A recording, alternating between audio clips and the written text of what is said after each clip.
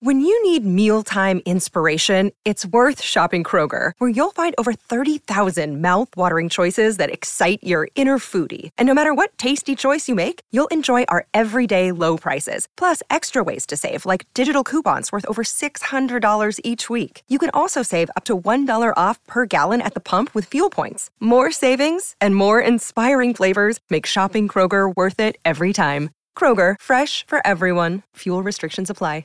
Another day is here, and you're ready for it. What to wear? Check. Breakfast, lunch, and dinner? Check. Planning for what's next and how to save for it? That's where Bank of America can help. For your financial to-dos, Bank of America has experts ready to help get you closer to your goals. Get started at one of our local financial centers or 24/7 in our mobile banking app. Find a location near you at bankofamerica.com/talktous. What would you like the power to do? Mobile banking requires downloading the app and is only available for select devices. Message and data rates may apply. Bank of America N.A., member FDIC. You're listening to iFanboys Talksplode with Rick Remender. Like a rock, like a planet, like a fucking atom bomb. I'll remain unperturbed by the joy and the madness that I encounter everywhere I turn. I've seen it all along. In books and magazines, like a drink before dying. Hey, this is Josh Flanagan from iFanboy.com, and this is the 107th edition of the Talksplode comic book creator interview podcast that I do.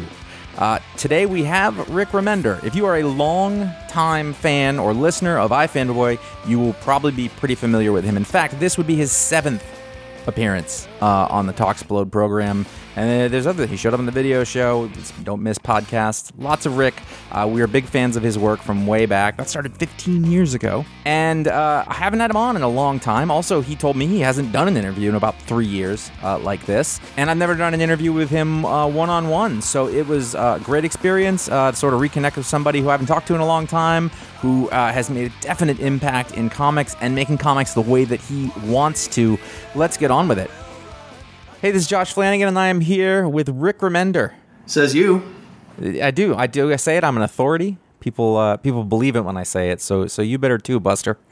Okay. We were just talking about the fact that you were on the 14th episode of this interview show we do, and then when you were on the 25th episode, and you were on the 34th episode, and the 43rd episode. Now this will be 107, and I guess we took some time off from each other. Mm-hmm. And we're back now. You know, sounds like you guys really have made a lot of bad decisions with your lives, and that, you know, I can't be involved, and I haven't been around for all of them, and it's been a while. You know, honestly, being you know at this age and still running a site called iFanboy, and you can make a joke about making bad decisions, but let's really look into it. Yeah, let's go. It's a whole thing that I struggle with, but it turns out this is one of the best things I did in my life. So who knew? Oh, look at that! You turned it around, gave yourself a little pat on the back. Yeah. Oh, not for me. I just mean effects, things like like good stuff comes out of it. That's what I found. What comes out? What good stuff? Let's get into that. What good like stuff? all my we can. But we should. We're doing it. You can't. We can. That's fine. You know what? Okay, fine. I'm taking this interview over. I've lost interest in your threads. No, we're not working it that way. But I will say, all the best people that I've met in my life, sort of the best friends that I have, the people who've been around the longest, all came through this. I've gotten several jobs through this. When I was down and I needed help, people helped me. You know, get like my last job. Somebody helped me get because they were an iFanboy listener for a long time. You know, it's an interesting little community, and there are. I say that I'd say about 5% of the people I meet in comic books, I'm immediately just shocked out of my mind at how much we have in common, and we're friends for life. You know, you just go. Yeah. You go through the movies and the music and the things and the likes and the flavors and the tastes and the personality and the jokes, and you're just like, oh my God.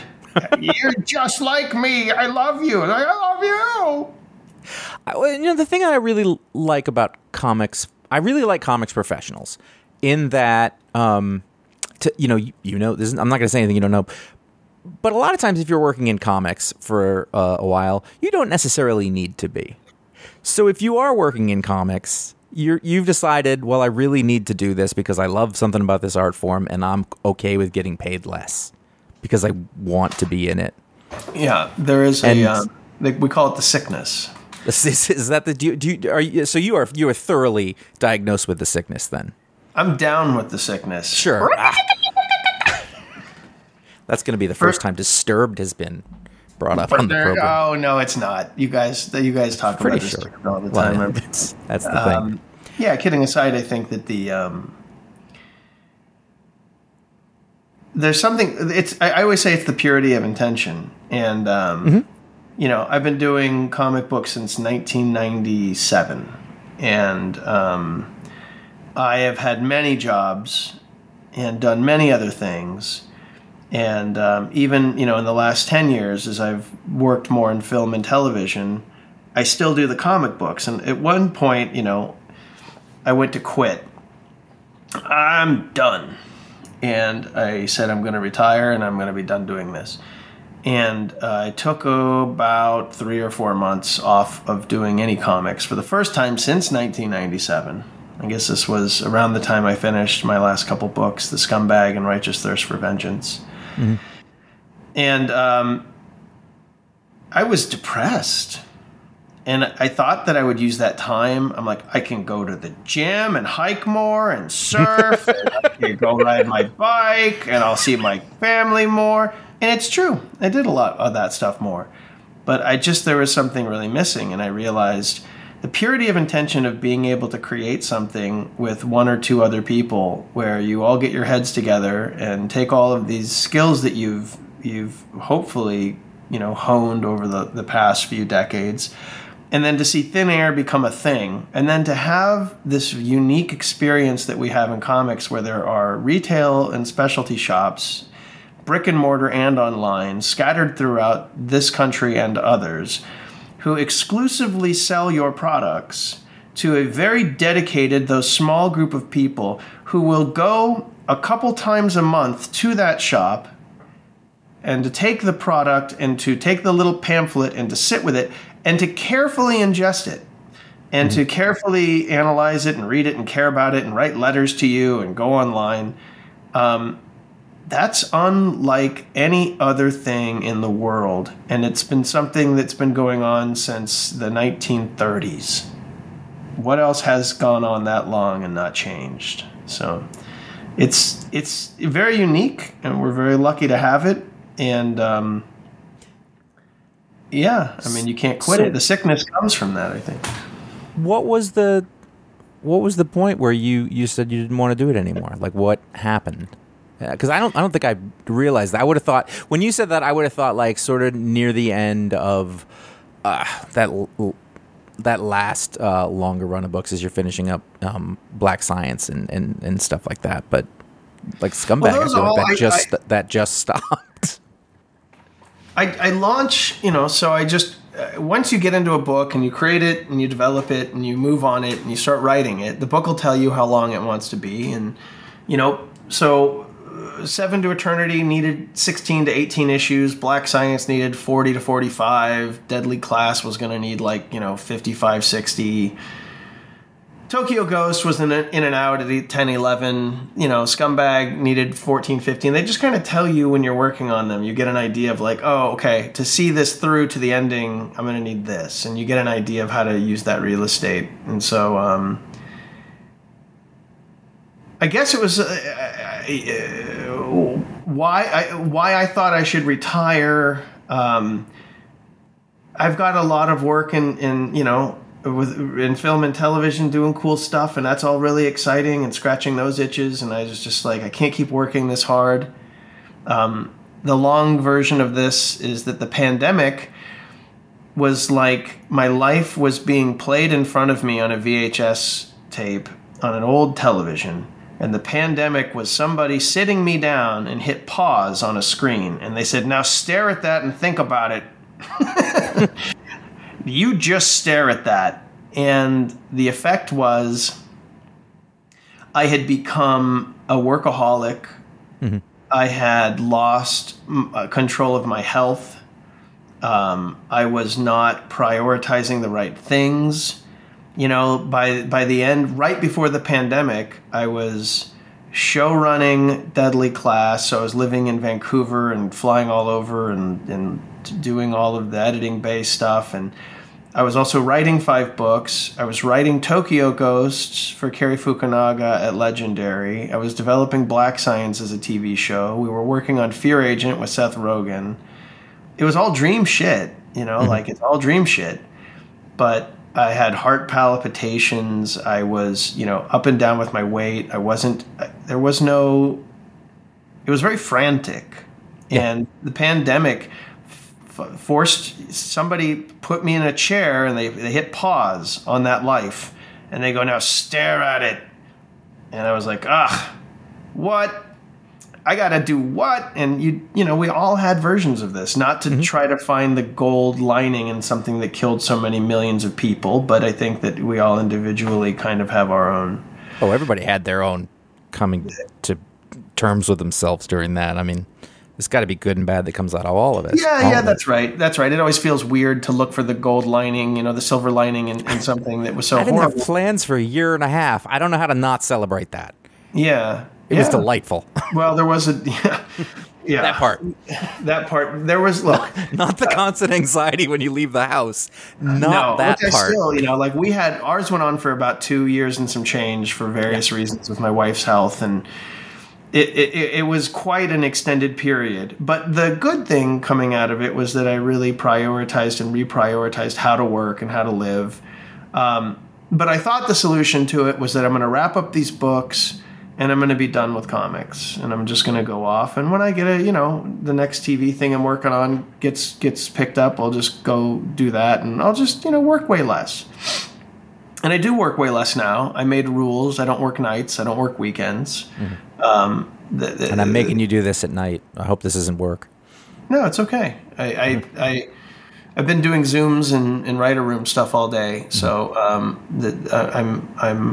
all talky. I have to get in a talky mode. But no, but this is in all honesty the latest. It's 7:15 here in California in Los Angeles, and this is the latest I've done anything in years. So that was good, and it made me set boundaries on that stuff. But I thought in pausing comics I would find some kind of a release. Like I've done that. That was a thing, sure. And I realized more kind of what you were saying, that a lot of my community was built here. No matter, I have a lot of beautiful people that have come into my life through film, television, animation, video games, and the other things I've worked in.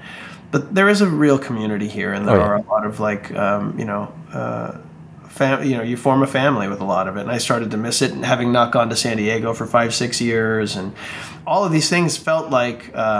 I realized it was not being like released from a responsibility. It was more like I had quit the church, and I was like, I like the church. And so after 3-4 months of attempting to retire, I started redeveloping and working on things and taking out ideas. And instead, I spent the last 2 years and 2.5 years, whatever, rebuilding what will be the next 10 years of my line of books. And I love it. I'm really loving it.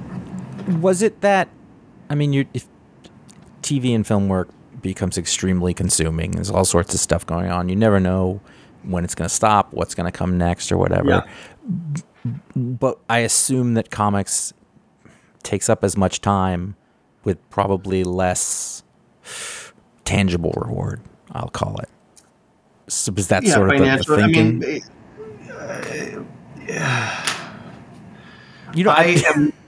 I'm incredibly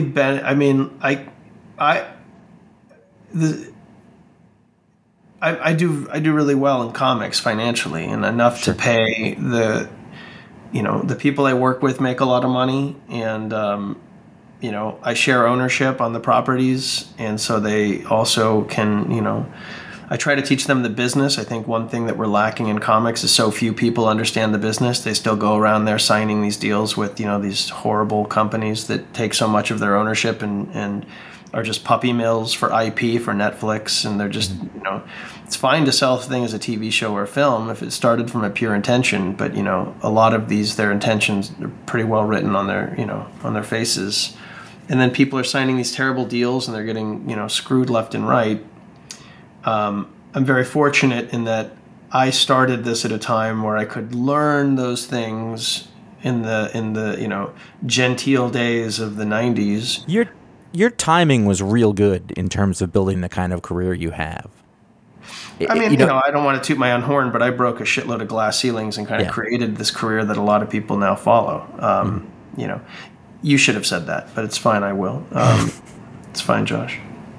And that might sound self-aggrandizing, but I've gotten to the point now where it's really not about ego. It's just about 1997, the kind of vision that I had for the career. And, I remember when I met Robert Kirkman and Tony Moore in 99 and some other people, there was a lot of people who were having these kinds of visions, which were, a vast array of genres being purchased in the comic book industry and making all kinds of unique things. And for me, it always stemmed from, EC Comics did it in the 50s, and at that point, it hadn't been done again. Most everything was, superhero or superhero adjacent stuff, and then there were a few outliers, but not many.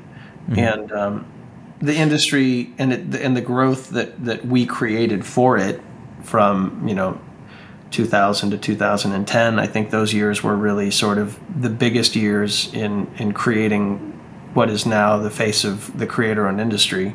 Mm-hmm. For those who were willing to put their lives on the line like I did and live in extreme poverty and bet on themselves and push forward and work 15 hours a day, 7 days a week and do it, and there was a number of us. Once the dream was realized, it was like in Narcos when that guy Felix got all of the various. I've seen it all. I'm with you. Yeah, when Felix got all of the various cartel members and drug dealers together and formed the Federation, because there was enough of us all kind of with this same vision, we were able to create it. And I guess what I was dancing around earlier saying is that I'm very grateful and I'm very lucky that the books sell and continue to sell. I make more money on Fear Agent now than I did when we were making Fear Agent. That's kind of sad, but also that's awesome. I mean, that's one of those things you totally deserve that, and Tony and Jerome deserve that, and that's awesome. They do, and we did when we worked really hard at a time when there wasn't any science fiction like that in the industry, and so.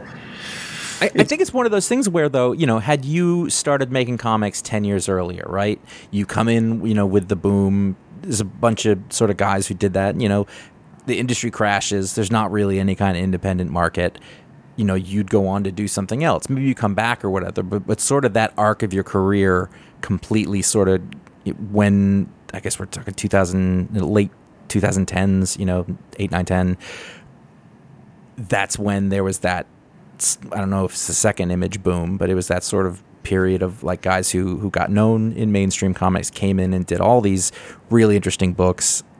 You were, that was you're the right age to be doing that and going through that.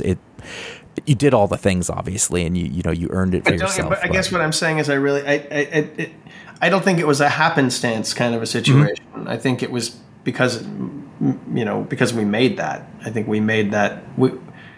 That was my little generation of creator friends and people and colleagues. We created that. We all left Marvel because we knew it was time, and we did it at the same time because we didn't want to really be there in the first place. And so I don't think it was timing. I don't think it was happenstance. I think it was something in the beating heart of Gen X. I think it's a desire for independence. I think it's a desire for honesty and to create things from a place that is different than serving the IP masters, which has become sort of a cliche and a joke. But to me, it still means something.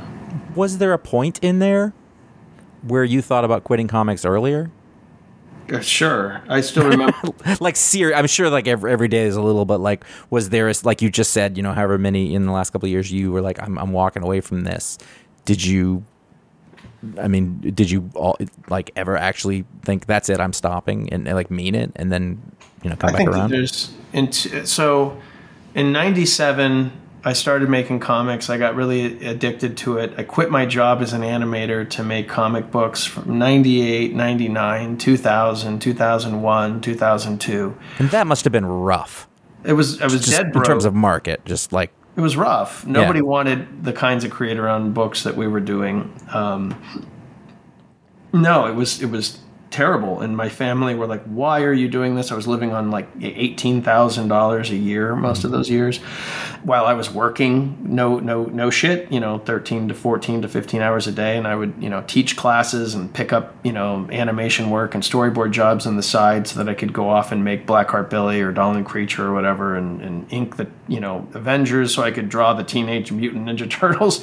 It's that I think that we started this off with a joke about the sickness, but that is a sickness. Like, what is that? Well, what I wonder is if we're talking about that period of time, we are, 2000-ish, the industry's in shambles. So, and there was the dream of maybe you can get a movie made of this or whatever, but that didn't really. No. That wasn't a thing until 10 years later, and streaming and social media, all that stuff. It was way more. I was going to say not way more of a crapshoot, but almost like it wasn't even a thing. You had many. That plan wasn't followed through by a lot of people at that point. Like, what were you thinking? There wasn't really a road mark. I mean, you have to remember that. I mean, I'm trying to think. Mm-hmm. X-Men and Spider-Man just became successful in the theaters around that era. So. And then what other comic book IP was anywhere? Right. So was the plan? I mean, it has to be a sickness, or you thought these comics will eventually take off, which would have seemed like insanity at that point. I had a math equation. So when Captain Dingleberry came out, we sold 12,000 copies, and I self-published it. Right. And I remember whatever money that made, I realized if I could get a couple 2 comic books a month selling that, I wouldn't have to get into a car and sit in traffic and go to a place to work for somebody and have them tell me that I can't take vacations or insist I work weekends or any of the things that jobs do insist on, it turns out. And that dream to me seemed tenable, it hadn't really been accomplished since those first Image guys. And unless you were Mark Silvestri, doing, what was it? The Darkness was the big hit. Yeah. And there was very few. So I guess it was a dream. There wasn't a lot of indication that it could be successful until Steve Niles and 30 Days of Night got purchased. And Raimi came in and bought it, and famously, the bidding war brought the purchase price up into the millions. Sorry, Steve, I don't remember. It was a lot, but that was the first time we were like, "What?" And you were like, "That's a punk rock guy too. I can do this." Well, I mean, Steve just did the kind of horror books he's always done, and one of them, one of them hit. And then The Walking Dead became, a hit comic book, and there was indications by 2003, that oh shit, there are potentially successes to have. Now, you asked me if I had thought about quitting, so that's around the time that I was quitting. 2003, I had put 6 years of my life. A good hunk of my life had been sort of given over to this thing. From the age of whatever to my mid-20s were now erased, and I was like, well, that was a great experience, I guess, but it wasn't. I made a shitload of books that nobody read or will ever care about, and that was a total waste of time. So I'm quitting. And I was living in San Francisco in a converted garage, and my circumstances were pretty fucking dire. But I remember I had written the outlines and written some of the pitch stuff for. Last Days of American Crime, Sea of Red, Fear Agent, Strange Girl, Sorrow, Nightmare, and one other, and the End League. And I was, they were all just documents full of ideas and story structure and whatever. And I was walking home, and I thought, I gotta give it one more try. And that was 2003. And I said, if I could I'll get a job at Electronic Arts. They were hiring, they were looking for storyboard artists. I'll get a job there. I'll storyboard some stuff. I'll keep teaching I'll teach night classes at the Academy of Art, and then I will make comics in every other moment that I have. And I said, okay, I'm going to try twice as hard this time. And so 2003, 4, 5, I took every art job I could get, drawing the Turtles, inking the Avengers, did a book with Bruce Campbell at Dark Horse, was teaching, was storyboarding. And then every other minute I was writing those books that I mentioned. And then, got them up and running and figured it out with no money. There was no advance money for any of these things. It was credit cards and handshakes and begging and just, if a book didn't get inked, I would ink it, or just do whatever it took to make the book. And, so the double down worked, and eventually a little bit of success came. But the quitting instinct at that point was like powerful. And if, in the quantum world, that was definitely a bridge to whatever two versions of my story exist. One where I didn't do this because it was. What keeps you going through that? Is it the momentum? Is it? And I say this as a person, like I made a much less intense run at the same kind of idea, my first kid was born, and I was like, I don't have the bandwidth to do this properly, and so I had to bow out in a way. Also, not sure if I ever really had it. Doesn't matter. But you kept at it against odds over a really long amount of time, and to me, it sounds exhausting. But is that the quote unquote sickness? Is that the just compelled to do it? You could just see. I think that those were also the years, I got to Marvel much later in my career, than people now. It's kind of almost backwards. Yeah. So by the time I started writing for Marvel, I wrote a What If in 2006, and I wasn't writing regularly till 2008 and 9. By that point, I had a good solid 11, 12 years of writing and drawing and inking and publishing and coloring and animating and doing everything, which was a lot of hard work, but ultimately sort of ended up becoming my sort of secret power in that, okay, this can't get done, this broken, this fell apart, I'll do it. And that DIY spirit obviously came from growing up on, punk in the 80s. For me, but it was necessary to do those years to get good. And by the time I got on the scene, I was already seasoned, which really enabled me to, make hit books at Marvel, with seasoned teams that I'd already been working with. Mm-hmm. And I guess the road to that was oh man, if I'm honest, there was a point where I recognized I can't quit now because I've already put so much time into this. That was in 2003. I was like, well, I can't quit, or else the last 6 years were a total waste of time. I know, but that's you obviously you did the right thing. It was a thing for you, but like by all mathematical standards, it's a bonehead choice. Like totally. It's like keep digging my grave, totally. And it's that's the way the fictional story goes. You know what you're talking about, but yeah. It's one of those things. Like I know that people are always like, just believe in yourself, and I was like, well, most people fail when they do that, because they don't have it. Now you have it, you had it. That's a thing, but everybody also thinks they did.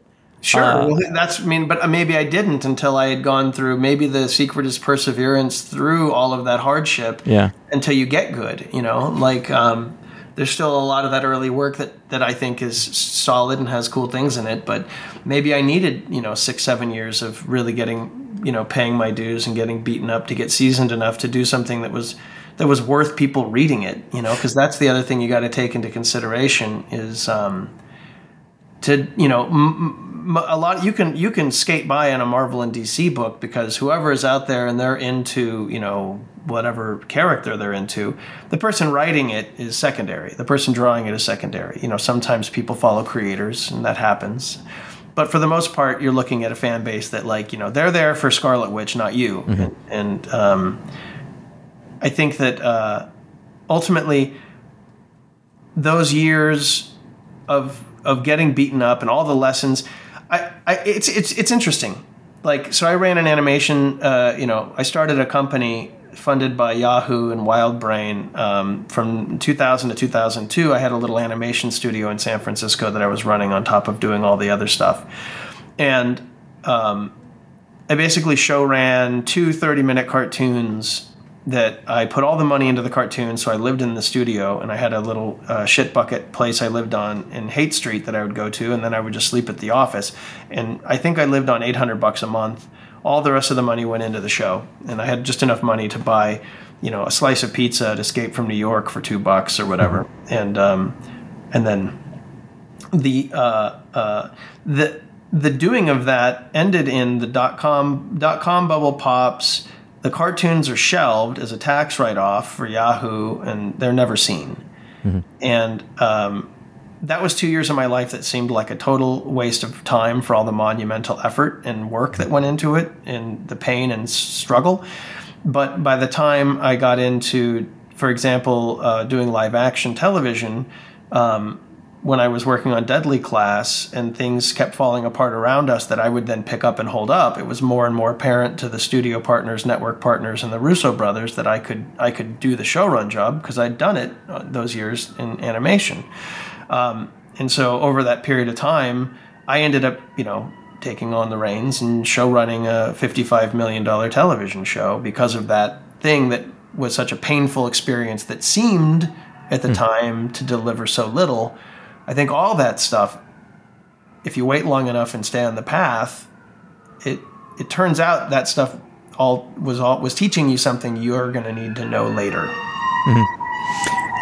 It's interesting because we referred to punk rock several times because it is a shared interest, but also what you're talking about is not the way that anybody approaches punk rock music.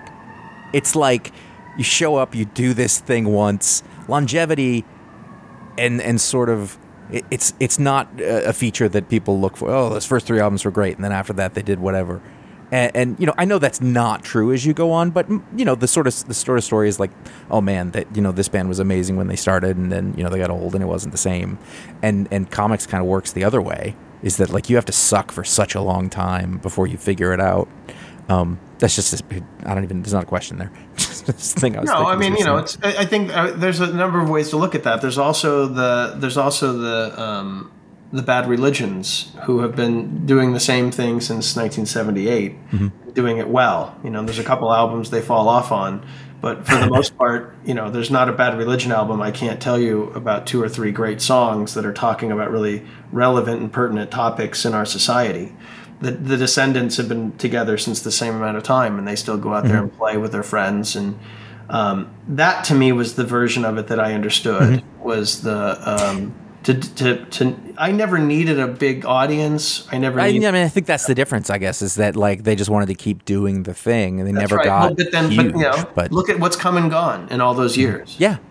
Look at what's come and gone since Bad Religion started and are still out there doing, since the Descendants are still out there doing, since the Adolescents, since so many of these bands are still out there doing it. The punk rock thing that I see now is they don't care. They don't. Mm-hmm. You didn't like Operation Ivy or Rancid. That's okay. They're still out there playing. I mean, Operation Ivy isn't, but Rancid is. And I got excited for a second. Yeah, well, they did. Jesse Michaels did sing. Yeah. Anyway, I saw. Let's not turn this into a punk rock podcast. But it's just weird because I'm always the one who brings up Bad Religion, and other people don't want to hear it. And then you've done it first, and people are listening, going, "Go ahead, Josh, go say something." But go ahead. You're totally right. I mean, what's a great song off New America? Honestly. Yeah, it's a tough one. I Love My Computer. Yeah, it's a tough one. No, that I Love My Computer is not a good song. That's a bad album, right? I only don't have 2, maybe 3. I don't have New America. There's a love song on there I like. Okay. You're only a picture. Whoa, just a picture. Whoa. I don't remember the name of it.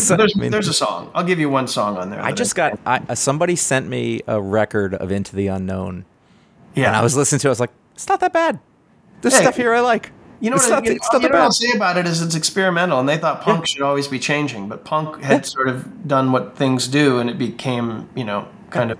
It worked against them. It had formed a concrete shell around itself, and it's like you do this with your hair, Liberty spikes, you tear the shirt, and that was why, the anti-fashion stuff. Anyway, so I'm gonna come back around.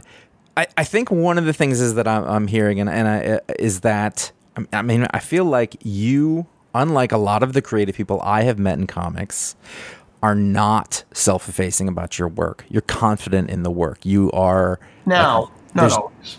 Well, sure, that's fair, but I know there's people who are very successful who still do it, and you give yourself that credit on those things, and maybe that's part of the secret sauce of sort of going through the thing. But it was coming to a point where I recognized that it wasn't egotism, to have some semblance of self-respect for the amount of effort I've put in to get good at a thing, and to not see that as egotism was hard. And it was also the self-effacing part was because there was a lot of self-doubt, and there was a lot of therapy that I had to do to understand why I had a lot of mean voices pounded into my head when I was a kid, and those mean voices, they stayed with me and kept saying mean shit. And so I was very self-deprecating. Oh man, I'd say until 8 years ago, the self-deprecation was like a big thing, and I realized, I guess there's enough people in the world that are going to try to tear you down and stop you from accomplishing your dreams and from making your art, that you shouldn't join them. Mm. So let's one of the things I'm curious about is the craft of the thing, because you came up making your own comics, and so it wasn't necessarily that the market was sort of saying this works or this doesn't for a while. I assume you didn't have your editors. What are the things that sort of you had to work on as you started to learn the form and learn how to create the stuff, the nuts and bolts of the craft, the storytelling parts of it?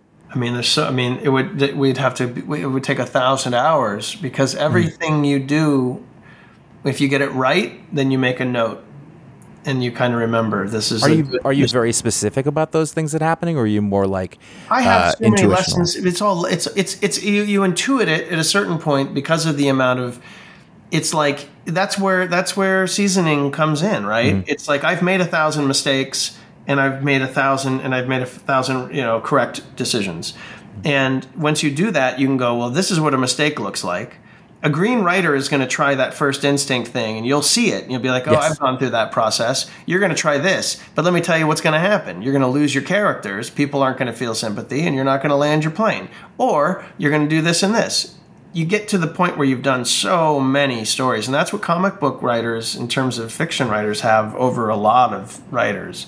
You put me in a room, and I can fucking dance. Like I can really, really generate a lot of ideas, and I can move through them quickly because I've done so much. It's like a newspaper writer or a journalist. You've done so much writing that when you're put into the position of needing to get your book done, the journalists can get their books done. They're not sitting around, with the hyper preciousness. They don't need to. They've sort of beaten out the dents, and they know where to get granular. And where to stay broad, and they know the mistakes they've made in the past, and I think that is the benefit of it's what I think you said something earlier about maybe that as comic book or just writers in general get older, it's one of the unique careers in that I am better today than I've ever been at the job, and that can't be said about Michael Jordan. That can't be said about how many careers at 50 do you start to really peak. Like I can't maybe surgeons, but maybe their dexterity and their I don't know. Certainly their backs must hurt. From the I can think of myself just doing dishes for too long, but. What were you using or thinking about or referencing in terms of the comics form specifically, when you were first starting to make them, that were sort of the things that you were learning from or aspiring to do, like from a craft standpoint or a form standpoint? Say that one more time. What was I trying to accomplish? I mean, one of the things is like I feels like it's taken me a very long time to really, and I didn't, I'm not, it's not full time, but like it's taken me a really long time to understand really good comic book storytelling and making those techniques, like the subtleties where it is, Sure. like where were you picking up your cues from those sort of things? Were they comics? Were they other media? Sure, all of it. In reading and studying and reading books on it and listening to other, influential and respected creators and directors and animators, and having a wonderfully, very fortunate group of people around me. Mm-hmm. I am very fortunate in that, I can vet and talk to any one of 50 different writers, directors, actors, artists, animators, video game producers. But could you do that when in 1998? No. 2000? So like back then when you were forming your style, you're trying to decide like what makes a comic book page work, what makes a 22-page story work versus like, were you winging it to a certain extent, or were you, how'd you learn that part of the craft, that specific comic book making, storytelling, characters, all that stuff? You can find that anywhere. I think it's just doing it and failing. Mm-hmm. Every time you do something, you see, I have an unhealthy need for perfection to protect myself, which came about from being put in difficult situations, and that perfectionism and that quest for it meant that I had a hypercritical voice, and that hypercritical voice hated most everything I did for so long. And that's got a pro and a con. One, you're living in a miserable life where the voice in your head is a bully. And on the other hand, that bully is constantly pointing out ways to improve, and I did. And so in terms of how it's studying other artists, it's studying other writers, it's looking at storyboard books, I would raise my hand for any job that came around, and so I did every job. I mean, I can't think of a job in production and in film, television, animation, video games that I haven't done, except for 3D. I was out by then, but for the rest of it, I've done most all those jobs, and so you would learn a lot of it from saying, no, I can do that because I have to, because I'm dead broke. I dropped out of college, and I'm just sitting in my room looking for something to do to make a paycheck. And then in doing those jobs, I agreed to teach storyboarding when I'd only ever storyboarded one thing. And so I had to spend 6 months reading storyboard books and storyboarding and studying, cues and direct stage act. I just had to go through top to bottom and figure it out so I could actually teach a college level course on it. And I think desperation, I always say, when your life is on the line, you play the game a little different. I know a lot of kids along the way who I didn't have a net underneath me. If I fell off that rope, I was going to die. And I knew a lot of the kids that I was coming up with that they had, their parents built them nets, and they all fell, every one of them, because the net's down there. And it gets really hard to hold that giant balancing beam and to walk across that tightrope, and your legs cramp and your feet cramp and you want to give up. But when there's no net down there, you can't. And I created a life for myself with no net, no help, no support. And if I didn't make this work, I was going to die at the bottom. But you didn't take a safe path. I mean, that's what happens a lot of times if you don't have a net, is you go, well, I better do a reliable thing. Maybe it's not exactly what I want, but Yeah. That's interesting. I don't know. I that's an interesting point. I don't know. It's funny because I'm listening to you and you're saying, well, I had to do this and I took this job or whatever and all these things. And what I think in my head is that I was like, I'm going to get found out and I'm not going to be good at it. And, that's what my voice is the worst, the worst thing I heard forever. And there's all sorts of reasons people do that one way or another. Yeah.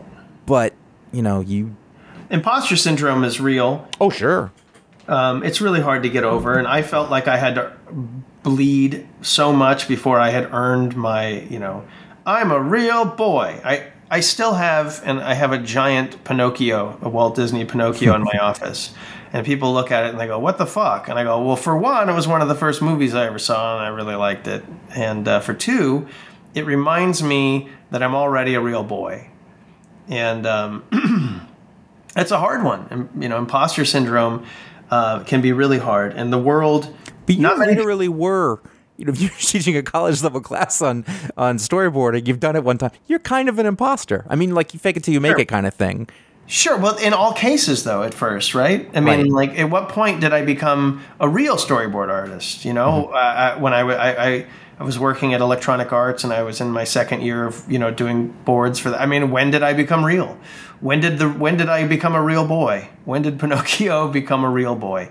It's interesting because like the history of comics is so much of that. Like if you think about like everything I've read about the Golden Age, the 30s, they were just like, let's make them. We don't know, like they seat of their pants kind of thing. Sure. They're all kids, and what you're talking about is the same thing. But I still like that. Yeah, I love it. I developed for a long time on projects now, and I try to get more done than I used to. And I don't like stress and deadlines, so I try to front load. And like on the Sacrificers, we're well into issue 6, and we just released issue 1. But there is still an impromptu thing that I really love about comic books, and the risks. And all of the rest of it it's part of the recipe in a weird way. But there is this it's journalism. It's journalism for creativity. It's like, no, the newspaper goes out tomorrow. So if your shit's not done, you're going to be out of this job. And you go, and there is no like sitting around and there's no being masturbatory with like, oh, I got to really get into my, opus. When people are like, I've been working on this for 10 years. And I'm like, well, then you should give up that dream. I do sometimes say that because I do feel like, oh, you've been working on one thing for 10 years. Well, it's probably shitty, or you don't have the fire to make this happen. I guarantee you it's too long. Yeah. or there's nothing there. You haven't really been working on it. Are you Frank Herbert? Is this going to be Dune? It's a lot of self. I don't want to use it's not self-confidence. It's almost like there's a million. I explained it once like this. Creativity is falling down a well, and it's an infinite well of possibilities, right? And you can choose where to get off and what to do and how to build it. It's infinite. There's no limit to it. And in comic books, there's no limit. There's what you and an artist will agree to make in terms of a writer and artist collaboration.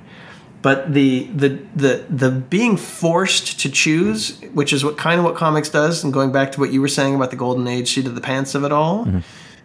That being forced to choose, it is liberating, and it does create a self-confidence, and it forces you to go, go, go, go, go. And until you go, go, go, go, go, you don't burn off your baby fat, right? And so I know people that are adults and professionals, and they've been very precious with everything they've done, and they didn't burn off the baby fat. You can see the green sort of like, okay, your choices are still a little green on this one. So that's another reason I love comics. It's not. Did you have to impose deadlines on yourself before you had them? Sure. Because if there's no deadline, I can't finish the damn thing. I have to self-start. That's why I called my company Giant Generator. I am the generator. I am the one who adds the gasoline to the tank. And a lot of the time, having been in the position of everybody I work with, all my partners, I know where they're at, Like, I know this person is addicted to feeding on validation from Twitter. Well, that's a poisonous source. And that poisonous source will ruin your work, and it'll ultimately leave you on the side of the road, a molestation victim. I know that this person is addicted to being in the penthouse suite at the corporate office where they're being interviewed every 5 minutes, and the helicopters are shining a light on them. But all they're doing is dressing up like a corporate piece of IP. You know where everybody's motives lie. You know what they got addicted to in order to fuel themselves. And you have to self-start self-generate. You have to find motive for everybody, and you have to prove that it's true. And in my case, I've proven that my books are evergreen. Deadly Class and Low and Fear Agent and all these things, they just keep selling, and I could have retired a while ago off of them. So it's financially viable. I can prove that.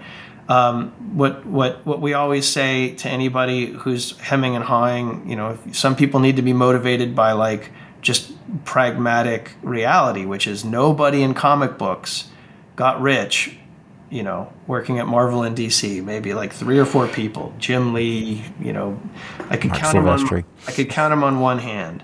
Sylvester got rich at Top Cow, he probably made a pretty penny during those Claremont era, X-Men books. But most of those guys, most fortunes are built in comic books and in most places by people who build their own things. So that's a conversation. But the self-starting, generating, creating your own deadlines, creating your own momentum is 80% of my job. And if I'm down and if I'm down on myself and if I don't believe in the project or any of these things, then it's going to have a huge effect on that.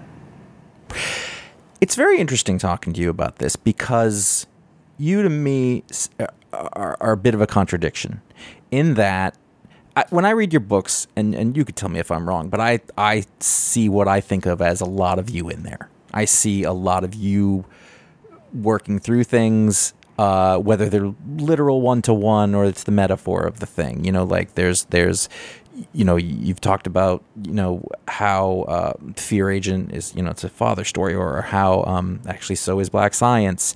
I feel like there's an anxiety to a lot of those characters and a drive, but you're not a failure. But it feels like there's this background of like, well, I can't fail, so I will keep moving forward. But it like they seem, I don't know, that maybe that's the generator, that's that fuel.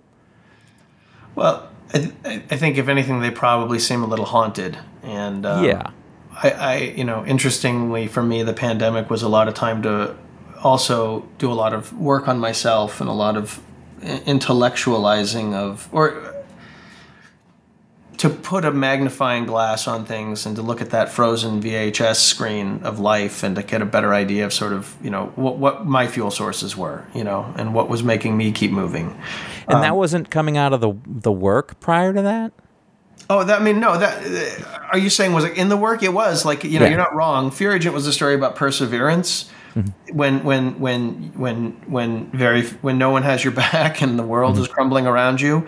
And not letting yourself give up. And by the end, maybe you catch a break. I mean, that's Fear Agent. That's just me going through. My wife was diagnosed with a very, very gnarly autoimmune disease, and we were dead broke, living in a converted garage full of black mold next to a highway and the Enjuta train in San Francisco. It was hopeless, totally hopeless. I had $20,000 in credit card debt, and there I was still working on these comic books. And again, you play the game different when you put your whole life on that table, and you play it different. And it's an honor and a privilege to be able to entertain people, and it's an honor and it's a privilege to create something or to express yourself or to write something, and have when you guys came up to me and started talking to me about Fear Agent, very few people did or had read it. And for me, it's not ego. It's not like it's not validation or ego. It's, a human being took the time to read this and maybe identified or connected with it. It's the connection. That to me is all like, and when I say I see you in those books, and know you some, that to me is connection. You see, and that's what makes stories work for me as a reader, is the thing where I look for, I was like, well, where's the person in here? Yeah. And I think, this is, I loved those books, probably for that reason. I was like, okay, I'm seeing the human in it. And I wrapped up in genre and all those kind of things. Yeah, and twisted and different motives and different backgrounds, and and that's all the books. They all scratch different itches, and I always I don't go into production on them until I have the visual component that makes it something that's exciting for an artist to draw and for people to actually spend the time to go into production on, because these books are being handmade.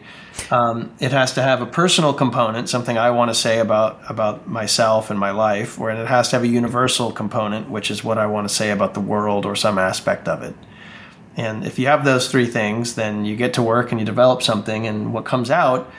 The thing I remind myself when I'm working on, like, The Sacrificers was like a weird swing. I didn't know if this was what I want to come out with first. Like, I've got a whole new line of books I'm developing. Is this the right one?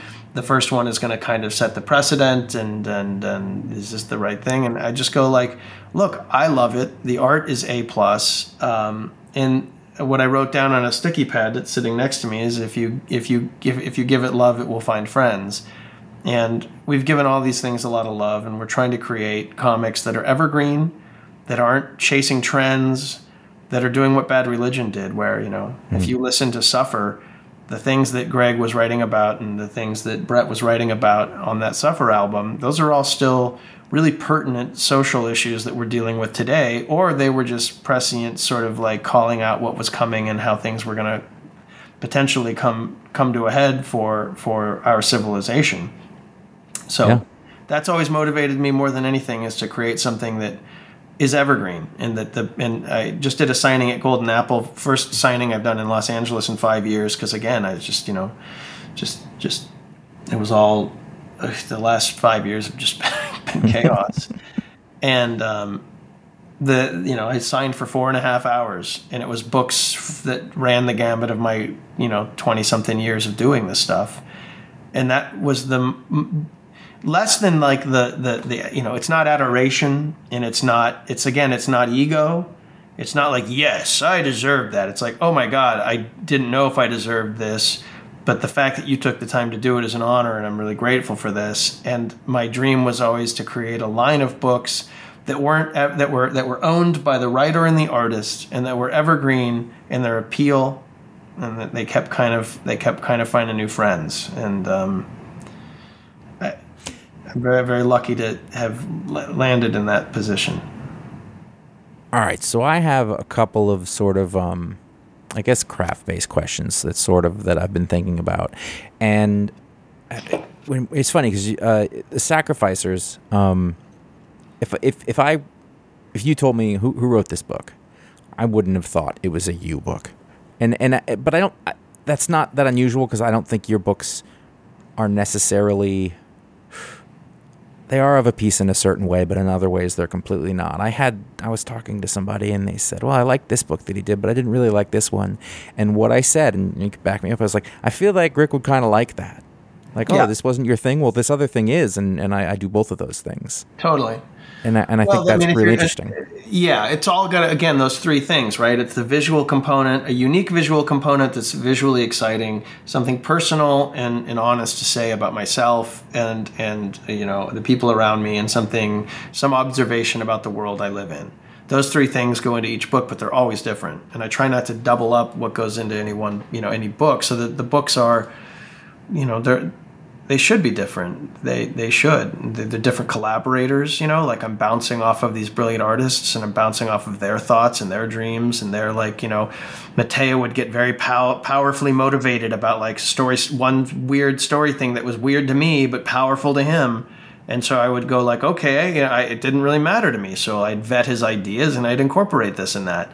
So, and it took the book in this other direction, or it did this other thing. And then I parried, and I pivoted, and I kind of moved around with it, and I found other ways through it. But their involvement kind of was like dye dropped into the mix, and once you put 2 drops of that color in, changes forever.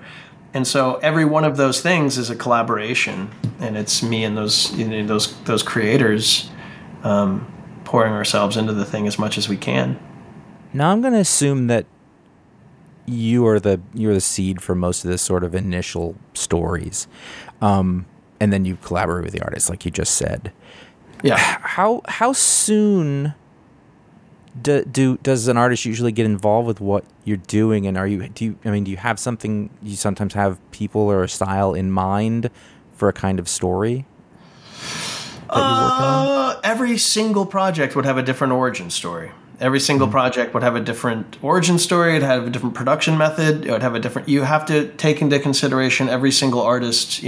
Comic book artists aren't people who mostly have had jobs in the real world or know how to operate in an office space or function as a cog in a machine. They're very sort of independently minded people who have their own way of doing things and their own motives. Like I said, everybody's finding their motives, finding what gets pages out of somebody, and that doesn't. I don't mean to cajole or try to manipulate.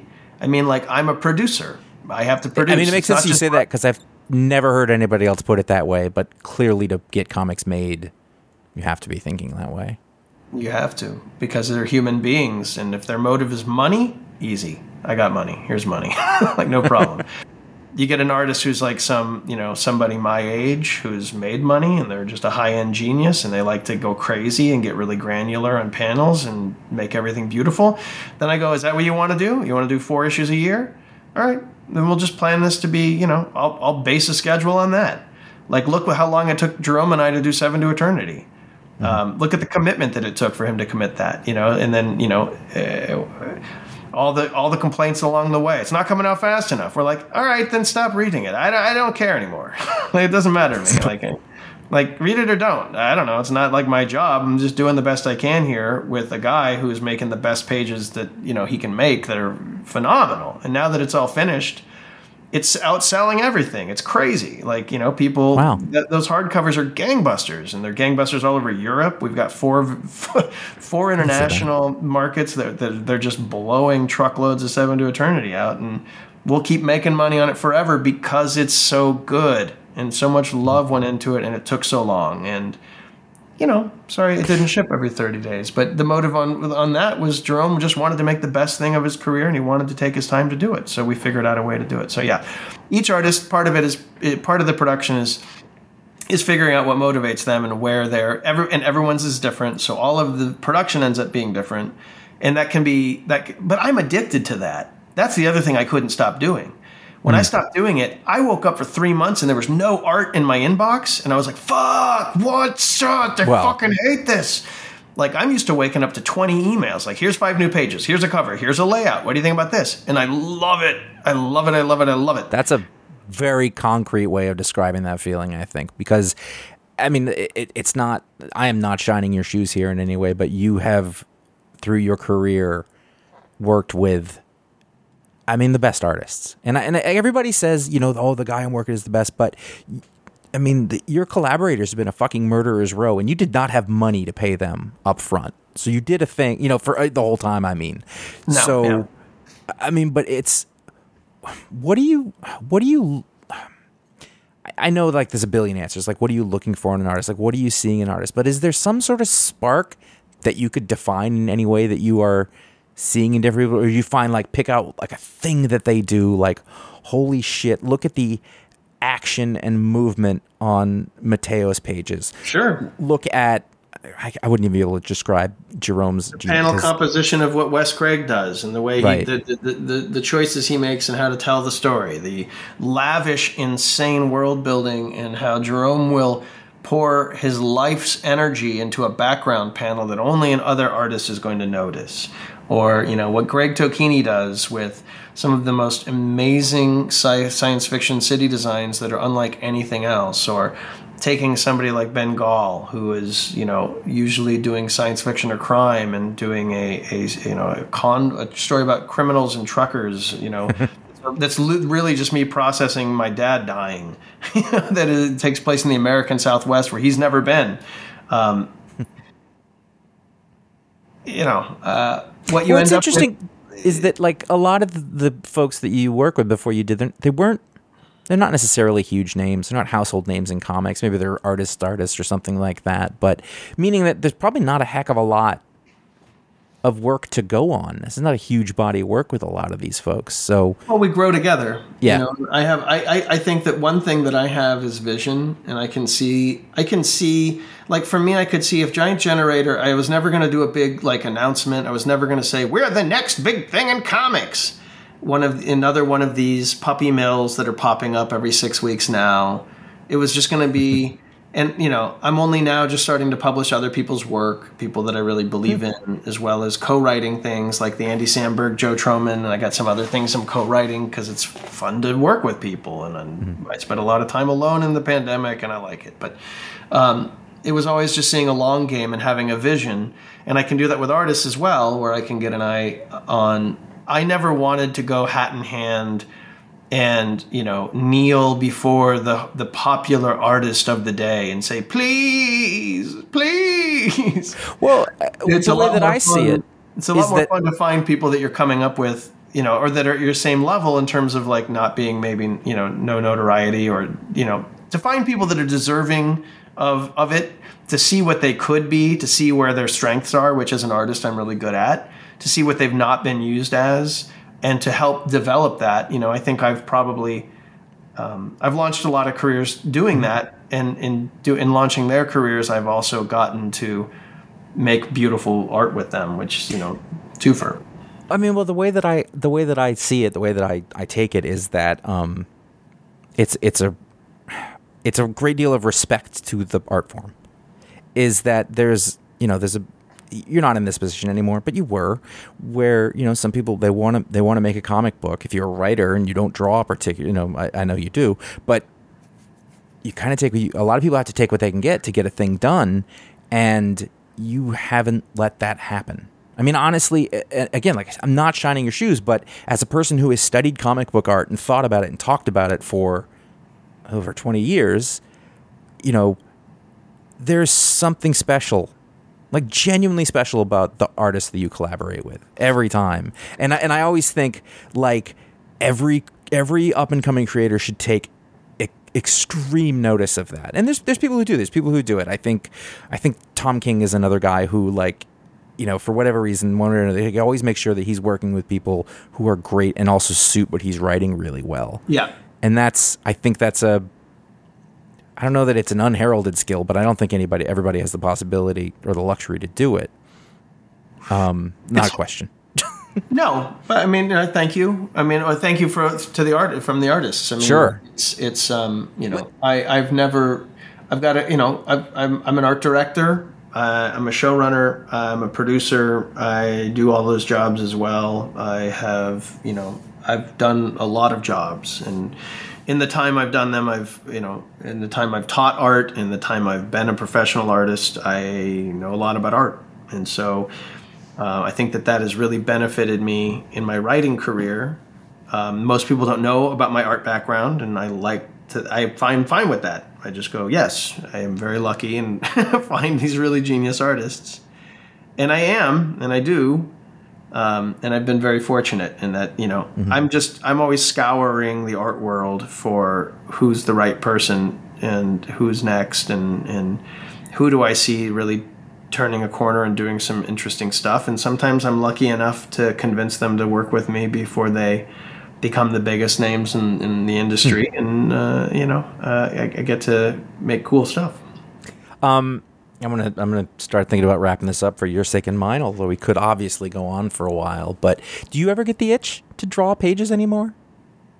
I've been drawing while we're talking. I doodle. Right. But like, you think, oh, this is a story I want to draw, or you want to make sequential art. I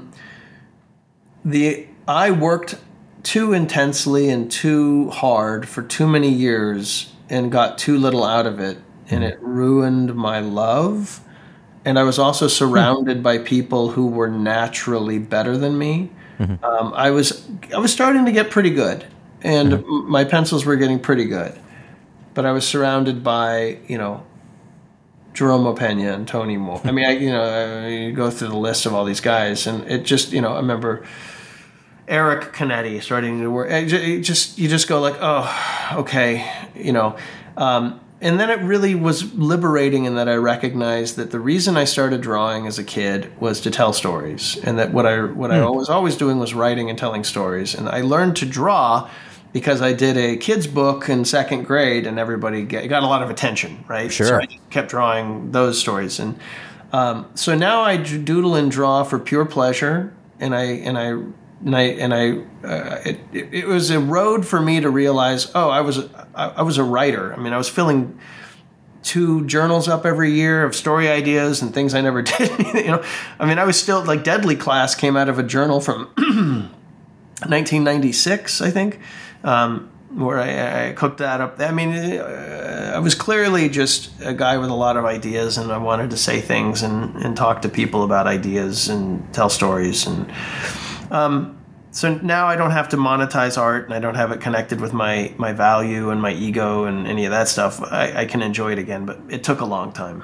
Mm-hmm. But so you still sort of doodle and stuff, but just when you want to for your own. That's right. Yeah. Do you use it? Do you do any like pre-production work when you're sort of putting together comics or things like that? You're doing some designs and sort of. Yeah, I wouldn't specifically go through any of them, but there's a lot of these things that I have. I don't. And in a lot of cases, the artist may not even remember. There's a lot of cases where I have a drawing of the first thing I showed them of what the character should look like, and then they go off and do it. But at that point, they make it their own, and it should be their design, and I don't need credit for that. So, I definitely have.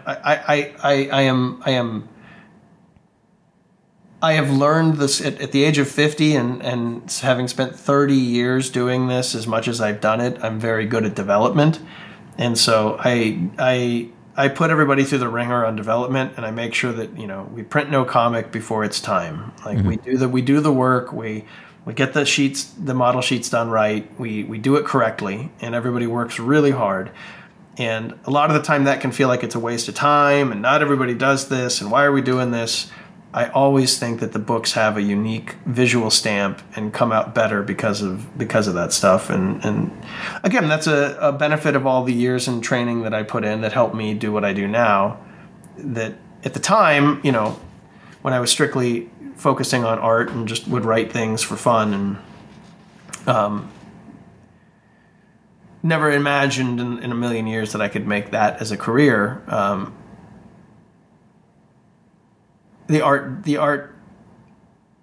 love of it did get a little bit stabbed to death, I think. Just that aspect. Yeah. In the this is what I'm going to do, and this is my value. But it's I found a way to. You find a way through the path to make use of all of those hard years and all those stumbles and all those lessons, and then it feels like it was worth something, and it feels good. I'm gonna wrap up, but here, let's see if we can do a summation here. What is something that you really love now about the comic art form that you maybe didn't earlier in your career?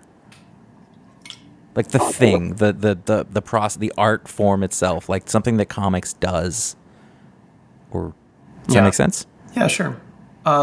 Top is, I've already said it, and I'll just say it again really quickly, is I think that we have a unique situation where as our attention spans have been shaved down to nubs, and our society has grown cruel, and as everyone has become isolated, and we no longer have as many social functions, and we do not congregate and enjoy each other's company, I do think that there is something really unique and beautiful about what you were talking about as well, which is the community in comic books. That can be a double-edged sword. You get too familiar with people. The sort of what sociologists say is the counter status instinct to kill people who are successful can kick in, and you'll deal with a lot of people who just can't stand anybody being successful and have to murder them. But for the most part, we're all cut from a similar cloth. So the community is really that's not the art form, right? Yeah, no, I was gonna push you on that. that side of it is unique and powerful. In terms of the art form, again, it's really simple, and it always comes back to the same thing. There is nothing else you can do with the same purity of intention. There's no other art form that I can create a story with one other person, and we can go off and make an epic that is illustrated and that has the ability to transport people to whatever world we saw in our head, and to tell that story exactly how we want, with no compromises, with no corporate oversight, with no morality police telling us that this is not okay. You can do whatever the fuck you want. And you know what? When you do, and you give it love, it finds friends. Mm-hmm. Well, didn't you just put a button on this, didn't you? Well, I'm trying to be professional for you. You can't help it. You're just a natural storyteller. Turns out that I am not a natural storyteller in that sense, but I'm really fucking good at this, Rick. You are good at this. Very good at this. It's a pleasure to talk to you guys, and whichever one of you I roll the dice with. I don't, like you said, I don't think you and I have done this, and this is the first podcast or interview I've done in I don't know 3 years. No kidding. Yeah, I just sort of retreated from everything and just I've worn your little voice out. You're not even used to it. Actually, you talked all day, I guess. I did. I had a good day. I had a lot of fun Zoom talks today. That's awesome.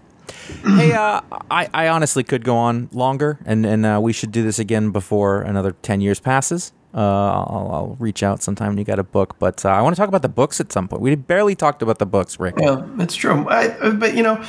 I love the conversation. I'm going to cough in everyone's ear. There is something I think that... I think motive and craft and the human side of things is probably more interesting than... trying to shill and. I just want to find that in the books, though. I don't want you to sell books. I want to understand. I want to know. I want to talk about the scumbag in detail. Oh, it got me through the pandemic. Ernie Ray Clementine. Ending that was like I kept. Eric Stevenson thought I thought this was 4 issues. He was like, yeah, I had a bunch of more ideas that really made me happy, and he goes, but the book. Goddamn, that thing was a juggernaut. Everybody wanted it. Nobody online wanted it. And then, people were like, well, what is this? I'm like, oh, it's too risky for you. You should be very careful. It's hot. And it's not. But everybody became so fucking terrified of the internet that it was just like you couldn't make any risky art. So the slightest risk, everybody was like, what is this? But then when the sales came back, it was such a validation of like, everybody wants to read about a scumbag. And Ernie Ray Clementine got me through the pandemic. Every time everything got horrible and the fucking fascists are storming the Capitol and the sky's on fire and the death tolls kept coming in, all that horror, I would just go, okay, how is Ernie going to transport me out of this nightmare? And he always did. See that. I would be happy to do a special and talk about Ernie Ray Clementine. All right. We'll set that up at some point. Love it. Go back to your life. You're setting limits. You've given me more than enough of your time, and it was an effortless conversation. It was a lot of fun, and it was great getting to catch up with you, Josh. All right. Thank you. And there you have it, Rick Remender, once again. Completing his 7th long-form discussion for us, which we always appreciate. I could have gone on for a while. I bet he could have gone on for a long while, but we can't. We have to respect the time of our people on here. That's how it works. If you want to know more about Rick, I mean, the best thing you do is probably just go out and pick up some of those comic books. There are many, many, many of them. You can find out what those are at his website, giantgenerator.com. And I think that'll do for now. Thank you so much for listening. You can go to ifanboy.com to find more of our episodes. You can go to patreon.com/ifanboy if you'd like to support this. This show exists again. It has been risen again because of iFanboy patrons. And I thank everybody for listening and contributing. And I hope you enjoy it all. Thanks.